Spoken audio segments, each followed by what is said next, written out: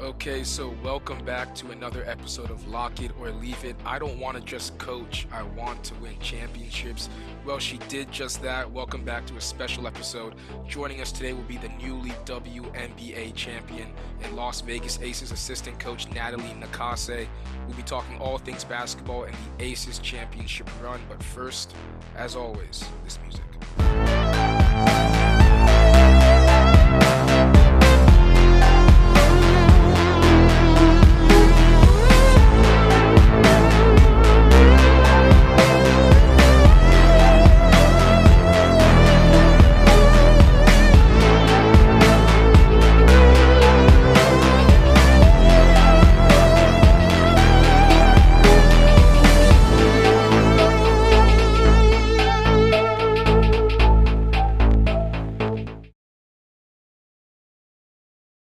Okay, so we are back and let's introduce everybody. Let's start with my co-host Cam. Cam, how you doing, man? I'm really excited for this one. Oh yeah, I'm really excited for this one too. Appreciate you taking the time to do this. Me and Aaron are in an excellent mood because we have now made the impromptu decision to drive to Tallahassee tomorrow to watch our boys take on BC. So great start to the weekend and ready to get after it in this pod.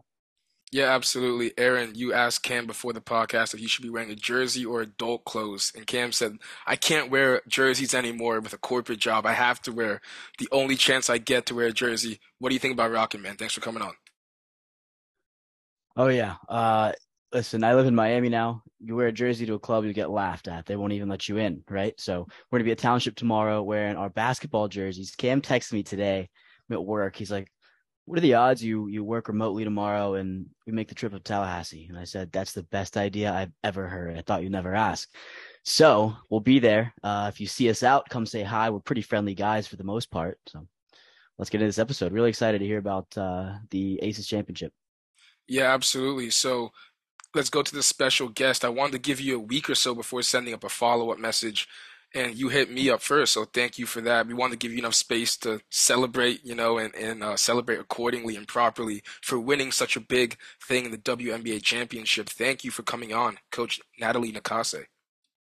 No problem. No, I wanted to, again, like you said, you mentioned Terrence Mann. I mean, really close friend. And then plus, I'm going to go on vacation soon. So I wanted to do this as soon as possible. This So, yeah, sounds good. take care of Sounds business. good. Yeah. Were you headed on vacation? I don't know, just somewhere with beach and clear water. I usually go to Hawaii, but maybe something different. So we'll You were see. in LA for a long time, so you don't want to go to an LA beach, do you? No, they don't have clear water. So Okay. I need to see Yeah, my feet. Like I don't want to just see, yeah. dirt. Aaron and I are from Clearwater in Florida, so I mean definitely worth checking out. Is it really clear? Like you can see straight It down. actually is. Yes, Yeah, yes. Okay. Is it hot right now? Yeah. yeah. It's probably Muggy? low mid 90s even this late in the year. Yeah. Okay. A little warm, but water's cool, so that's fun. Okay, Okay. so with that being said, you played point guard before turning to coaching, stating that you were a big Magic Johnson fan because he made his teammates better in a fun way. This basically meant that you grew up a Lakers fan before you got the Clippers job. Before we hop into your days before coaching, we got to know one thing. And we asked T-Man the same question when he came on the pod, and he said it felt like a movie. Can you walk us through the atmosphere leading up to and during the Battle of LA opening night 2019, which was the first matchup between the AD LeBron Lakers and the new look Clippers? Oh God, that was a long time ago. Um, I mean, I think we handled business. That's all I mean, I'm sorry. We always beat the Lakers, like with under Doc Rivers and then T. Lue. I mean, we had the cheat code. I mean, T. Lue had LeBron in Cleveland. So it was definitely more, I guess, for the fans, the LA fans. And we knew it was going to be an entertainment game. But I just remember the coaches saying, like, hey, this is business. This is not a show. And, we handled them. So I remember just exciting. But at the end of the day, like beating the Lakers is not winning a championship. So it was just another game. Yeah, so staying on the topic of LA, we know you started as a walk-on at UCLA and eventually became a 3-year starter, but doing a little deeper dive in your collegiate stats, your last season at UCLA, you earned an honorable mention in the Pac-10 selection. You're also 7th on UCLA's all-time season assist list. but it seems as your favorite opponent was always Washington State, seeing on how you have your career high in points, rebounds, and three-pointers all against the Cougars. Did they spite you in some way that always got you to turn up against them, or what's that about? No, just unfortunately, I think about if I remember clearly that they just weren't very good defensively. Like I just want to be honest. I think they were one of the lower ranked teams at the time. The gym was very old school. I don't know if you guys been there, but it's like kind of like a high school atmosphere. Like it's pretty old. I do remember there was like flies coming down from the roof during shoot around. So it's just kind of like that old school feel. It doesn't feel like a show. I think I credit more to the defense and for my performance. And again, I mean, for me, stats, I mean, you could tell like stats is not a big deal for me. I mean, I just wanted to win. Same thing as I do now. So you just had their defensive scheme figured out and you were just really comfortable in the gym. Is that why you think? I think it was just my matchup. And I just honestly, I can't remember at this point. Like it's crazy when I talk to athletes and some of our players of how they remember every little detail. I guess I was probably coaching like more when I was playing at that time because I remember like the floor, I remember the gym, I remember like little things like that rather than my individual stats. So, yeah. So you're a pretty good pro player as well overseas in Germany, but unfortunately you had an injury kind of derailed you. You started coaching women's team in Germany. Then you became an assistant in the Japanese league, where you were promoted the first female head coach of a men's team in Japanese history. Now, you've obviously spent a lot of time around the Japanese league and over in the States, the NBA, the WNBA. What would you say is the biggest difference between the styles of play and the atmosphere, just the overall feel of the game? From Japan to the women's? Is that what you guys are asking? Just Japan to America in general. It's funny, just the more I spent time there, the more I learned about my own culture. I mean, I'm Japanese American. And, it was kind of, I guess, just new to me. What the players were very respectful, but it kind of clouded their little bit of their individual performance where they would have a little bit of a confidence issue.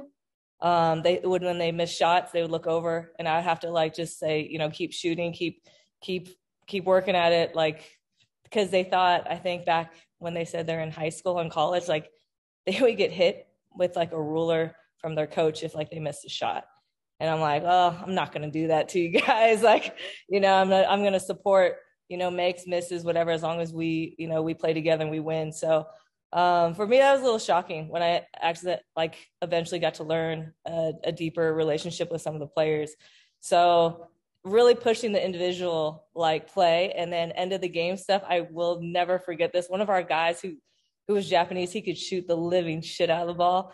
And I told him like, hey man, I'm going to draw this end of the game play for you. And he was like, no, he's like, I don't want it. I was like, you're on fire. I'm like, I want to draw it for you. And he was just like, no. And then I drew it for one of our Americans. And then I went back and said, look, be ready. I'm going to draw end of the games situations for you. And then eventually he did. He had the courage and he won us the game. So, yeah. Yeah, so a year later, you landed an unpaid internship, with the Clippers video room, turning it into a full-time job. And several of the NBA's top coaches started their careers in the same way in the video room, to name a few like Coach Eric Spoelstra, Mike Budenholzer, Frank Vogel, and Mike Brown. Now, you started in the Vinny Del Negro era, and then you stayed in Doc's tenure and Ty Lue's, creating relationships with players like CP3, Blake Griffin, Paul Pierce, and others. And at 34 in 2014, you became the first female to sit among assistant coaches on the bench in the Summer League. Can you talk to us about how you landed the Clippers gig and tell our listeners about the Vinny Del Negro grabbing your notes story when you first got to the Clippers? Let me applaud you guys for doing your research. Wow. I'm highly impressed. Like you guys are word for word in some of my stories. To keep it pretty short, I remember wanting to, be in the NBA. I was learning under a former NBA coach, Bob Hill in Japan, who gave me my first opportunity. And when he had his practice plans and his schemes and the way he wanted to prepare for a game, it was unreal. It was stuff that I've never heard of in terms of language terminology. I was like, whatever he knows, I want to know. I was obsessed. And then, so when I told that to my dad, I said, look, I want to work in the NBA. I want to know exactly what he knows. And he's like, well, he's like, the NBA is in the United States of America. He's like, I'm going to need you to move back. And I enjoyed my time in Japan, though. You know, I was still young, just enjoying like learning different cultures. But he's like, no, move back. So I did what my dad said. I moved back. Didn't have a job, but I've learned from Bob, like you got to reach out to as many connections as you can that you have with NBA, which I had zero. So Bob was the one who was like just trying to do everything and anything, but he couldn't get a sniff of anything. And so this is so random, but a friend of mine who I was training, her name's Allison Taka. She said, I'm going to go to the Clippers facility for this coaches clinic. And I said, you're going to do what? You know, I was like, what? And this was like really close to the beginning of the Clippers season. Like the training camp was like a month away and I had no job. And she said, you want to go? And I was like, yeah, because Bob Hill told me, you know, anytime you have an opportunity to step into the facility, like an NBA facility, you do it. And, you know, I drive by the Clippers facility all the time and you just sit there and hope and pray like somebody would open the door or something like that. But so I went in and I walked in and one of the Clippers coaches was running the clinic at the time. And he said, hey, welcome to Youth Coaches Clinic. And I'm like, youth coaches? And I was like, oh my God, what did I get myself into? So we just did, you know, real fundamental drills. And then he actually made us do the workout. And so when I was sitting there doing the ball handling drill, he was like, hey, he goes, did you play or something because you can handle the ball? I said, yeah, I played at UCLA, And then after, you know, I've learned like never hesitate on a moment of an opportunity. So after he was like, y'all have any questions? And I raised my hand like 5 times. I'm like, yes. I'm like, what does CP do? What does Blake do? And then after, when the clinic was over, I went up to him on the side and I said, hey, you know, you're talking about CP's workouts. I'm like, would it be okay if I email you tonight and possibly like ask you a couple of questions? And he said, sure, why not? So he gave me his email address, go home. I hit him like, hey, can I like come to a workout and just observe, you know, because that's how I got the job in Japan. And yeah, within 5 minutes, he hit me back and said, yeah, he's like, see you tomorrow at 10. And I just started jumping like out of my seat, like just, I was going nuts. I was like, oh my God, I'm about to go see CP and Blake work out. And sure enough, I, you know, brought my notes, you know, always bring your notes, always, you know, write down as much as you can what you're learning. And I just kept coming. I'm like, hey, can I keep coming? Can I keep coming? And they're like, yeah. They're like, why not? And then, I mean, 2 weeks go by and they're like, what do you want? I'm like, do you guys have a video intern position open? And the video guy at the time was like, we might. And I'm like, that's all I needed to hear. And then I was sitting there. I remember it's so funny though. I think it was either Blake or DJ. I can't remember. But after like seeing them every day, they're like, are you a news reporter? And I'm like, no. I was like, no. I'm just here just to watch and learn, you know? And so I was sitting there on a table and then Vinny Negro, who didn't come down often, you know, he let the other like player development coaches coach. And he came down and he just didn't say hi or anything. He just slammed his hand against my notepad when I was sitting there at the desk. And then he read it and he's like, Dan, he's like, you're taking like really good notes. He's like, you're actually learning. And I'm like, oh yeah. I'm like, I'm not missing this opportunity. And he's like, I heard you wanted to be our video intern. And I just looked up to him, like in my mind, like praying. I'm like, just say yes, just say yes. And he goes, you're hired. And I'm like, okay. I was like, great. And I just, you know, I remember calling my best friend, went home and I just celebrated, had some Mexican food and margaritas and I was ready to go. So, yeah. So what were some of the biggest differences that you noticed between Vinny and Doc's coaching styles? Well, it was hard with Vinny because I was only with Vinny for a year. So I really didn't get a real in-depth. I was really more on the outside too because I was just doing video for him.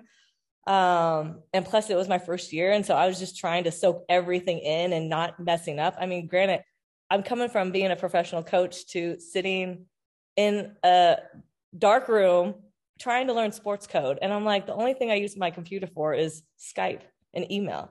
And so that alone, I was already stressed. But in terms of the coaching style, I think Vinny was very like open to allowing them to play in their space. Like CP, he had a lot of like sets for CP and Blake, and kind of let like CP do a little bit more of the kind of coaching and call playing, where Doc did about, I would say about even with CP. So I think that was like the biggest thing. Vinny was just always around, always just cracking jokes. I just remember the environment was really loose, where Doc brought in more of like the work ethic, the focus, which is, again, it's good or bad, but it's their personality. And so I think that was the biggest difference. But both great head coaches, and shoot, they gave me the opportunity. So I can't thank them enough. Yes, one last question before we move on from the Clippers. How did you adjust your coaching style between Lob City and the Kawhi PG more defensive team?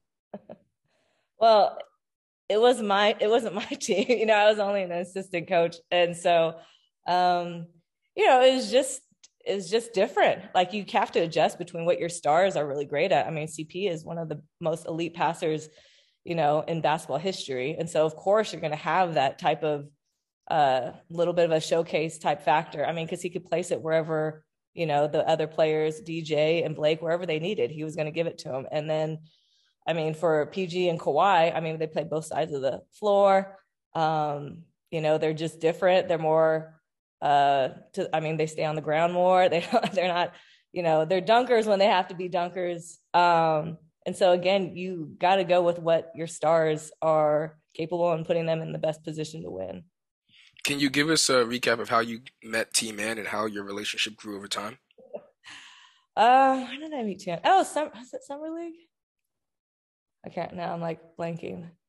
It was summer training camp. No, it wasn't training camp. Sorry, I'm going back again. We actually we were using a high school because we were redoing the facility. So I just remember him coming in, very quiet, like just really quiet. He had his hair was out to here. And then him and Fee came in together. And so they're like, oh, these guys are already friends. And it was like, okay. So it was good for them to come together, because I think it both allowed them to ease into our, the situation of being a rookie. But I just remember one of our coaches saying, he's yours. T-Man is yours. And I was like, okay. And what impressed me with Terrence was, after his workout, he was just kind of hanging out. And most players, like, once they're done, they just leave. Like, they automatically leave. And I just remember him saying, like, because I'm like, what are you doing? And he's like, well, I'm waiting for Fee. And I'm like, why are you waiting for Fee? And he goes, well, I have to take him home.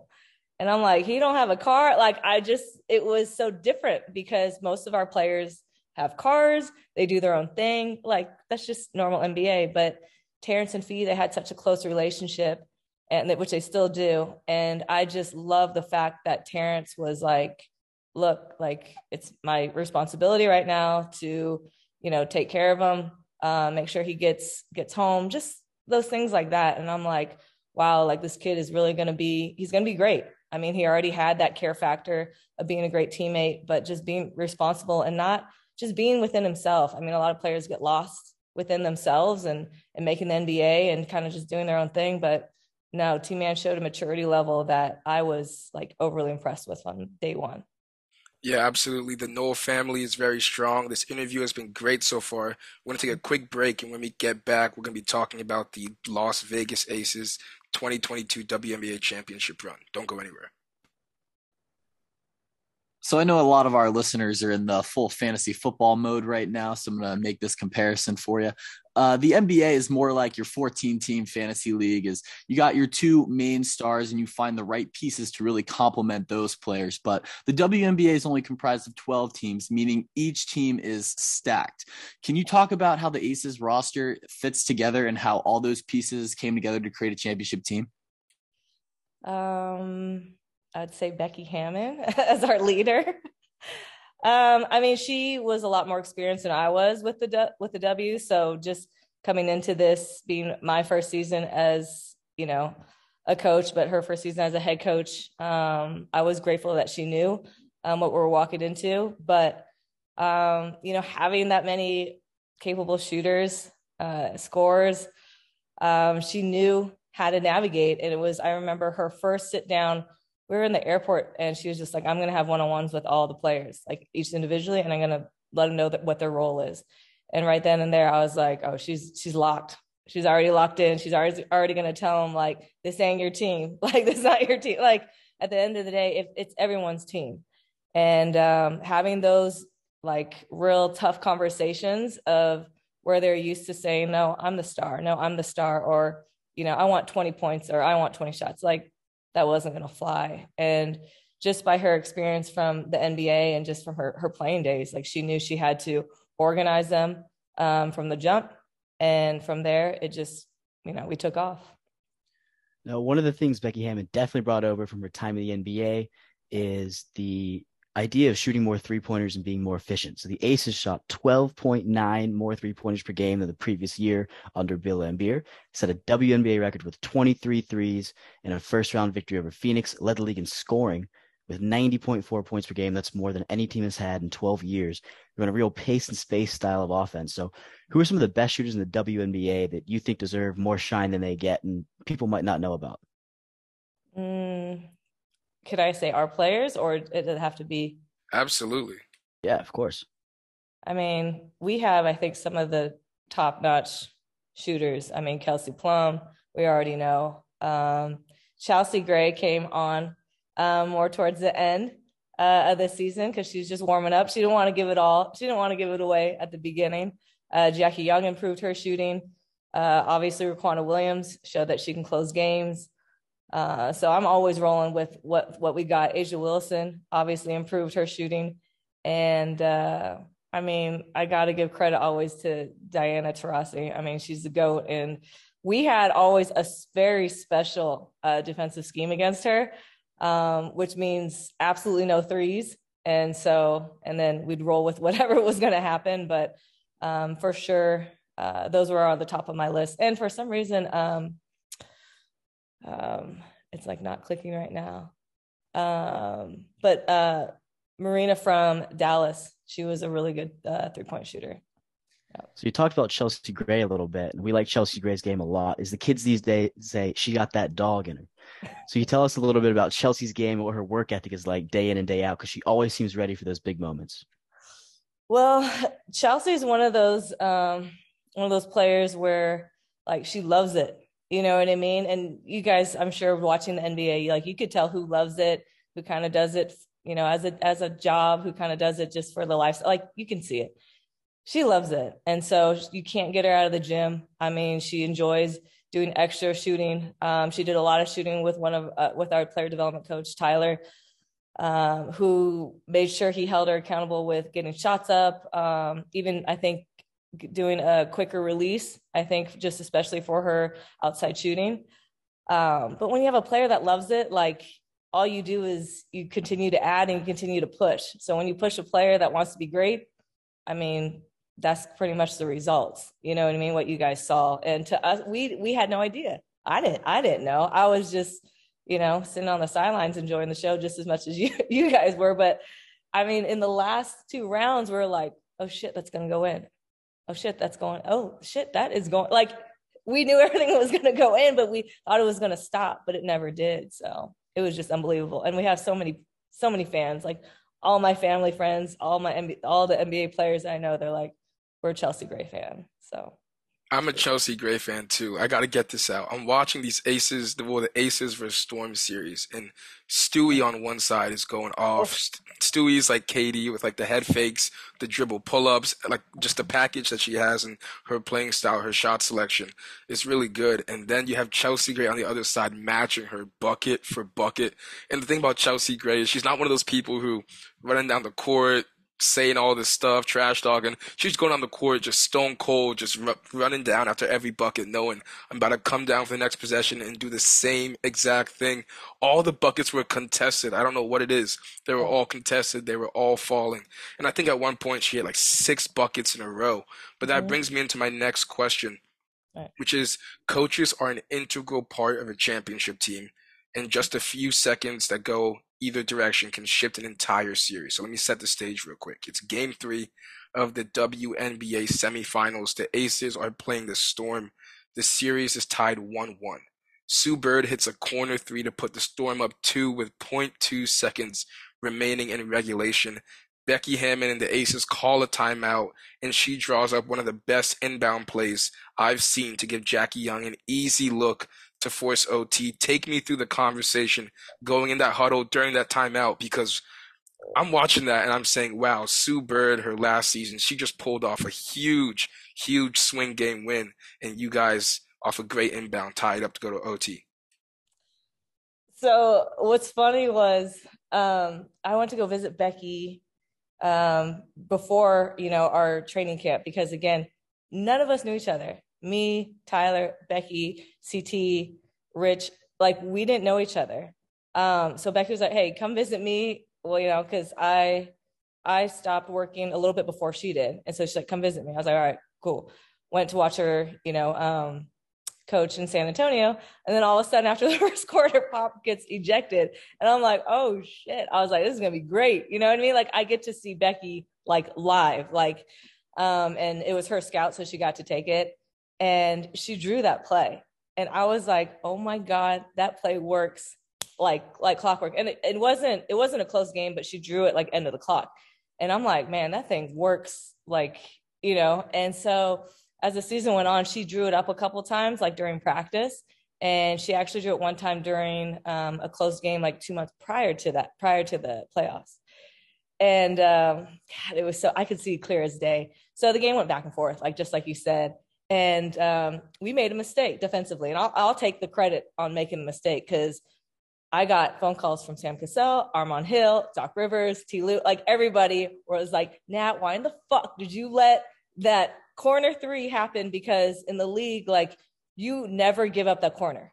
Like that's the one spot you force the ball to the top, right? And so I did tell Kia, I told her to like wave her hands, but I didn't tell her to like, do not get, so that's on me. So as, the ball goes, we figured it was going to go to Stewie. But for some reason, Sue got loose, and all of a sudden I see that ball go to the corner. I'm like, where in the fuck is that ball going? I was like, oh my God. And then all of a sudden Sue has it, and then she like, she laces it for a second. I'm like, okay. And then she nails it, and the crowd goes crazy, right? And I'm like, okay. I'm like, all right. I look up, it says 0.8. And on the TV, it said 1.8. I don't know why it did, but it said 0.8. And I was like, too much time. And so it was crazy. Like we all knew, like, I think we all took a breath, like, oh, 0.8. I'm like, Becky she's got it. So we all huddled up, and she's just like, she's like, I'm about to draw that. Like she knew. And we're like, great. And she already drew a play for Bay, Raquana. She already drew a play for Asia. And so she's so great in time, like how the defense is guarding. And we knew Seattle did like to switch. They did like to stay. They don't switch, which is crazy to me. But then she said, since we scored twice already, she's like, they're going to switch. And I was like, all right. I was like, draw that play. Here comes that play, because we didn't need that much time. And she drew it up for Jackie. And we're all like, oh, this is going to work. Like it was crazy, but we're all like, this is going to work. And as soon as they get through the ball, and the ref stood right in front of me, and I was pissed. I was like, man, I can't even see it. But once Jackie turned that corner and Ezzy like went for KP, I was like, oh, she's open. And like Chelsea threw that dime and laid it in her hands. Because when we ran it like a month ago, Chelsea actually threw it at Asia's feet. And so that's why it was so good. Like all of that stuff happened a month ago, and we didn't execute it because we all knew, like, we know how to execute it now. You know what I mean? So once that ball hit Jackie's hands, Jackie just put it up. For some reason, Ezzy pulled her arms back. They had a foul to give. I know that would have been weird, to do that, but you can foul. Like as the ball goes, you actually can foul, but they didn't foul. And she put her hands down. So good for us. And Jackie made it, and we just went crazy. Like 0.8, too much time. So I saw an interview question. It was post game. I forgot what game it was. I think it was with the Sun in the finals, or the Storm, where Chelsea Gray was asked about how they have a defensive game plan for the Storm or for the Sun, and she said, "I can't give you guys that secret during the series because I can't give that away." What was it? Now that the series is over, we junked it up a lot. Becky likes to junk it up. The greatest thing with Becky is like she's not afraid to. Here's a game plan, and she's not afraid to go away from it and and then change it on the fly. Like as coaches, like, and this comes from her ability of being a Hall of Famer and being a great coach. Like I'm a big believer now that you had to have played professional basketball if you want to coach professional basketball.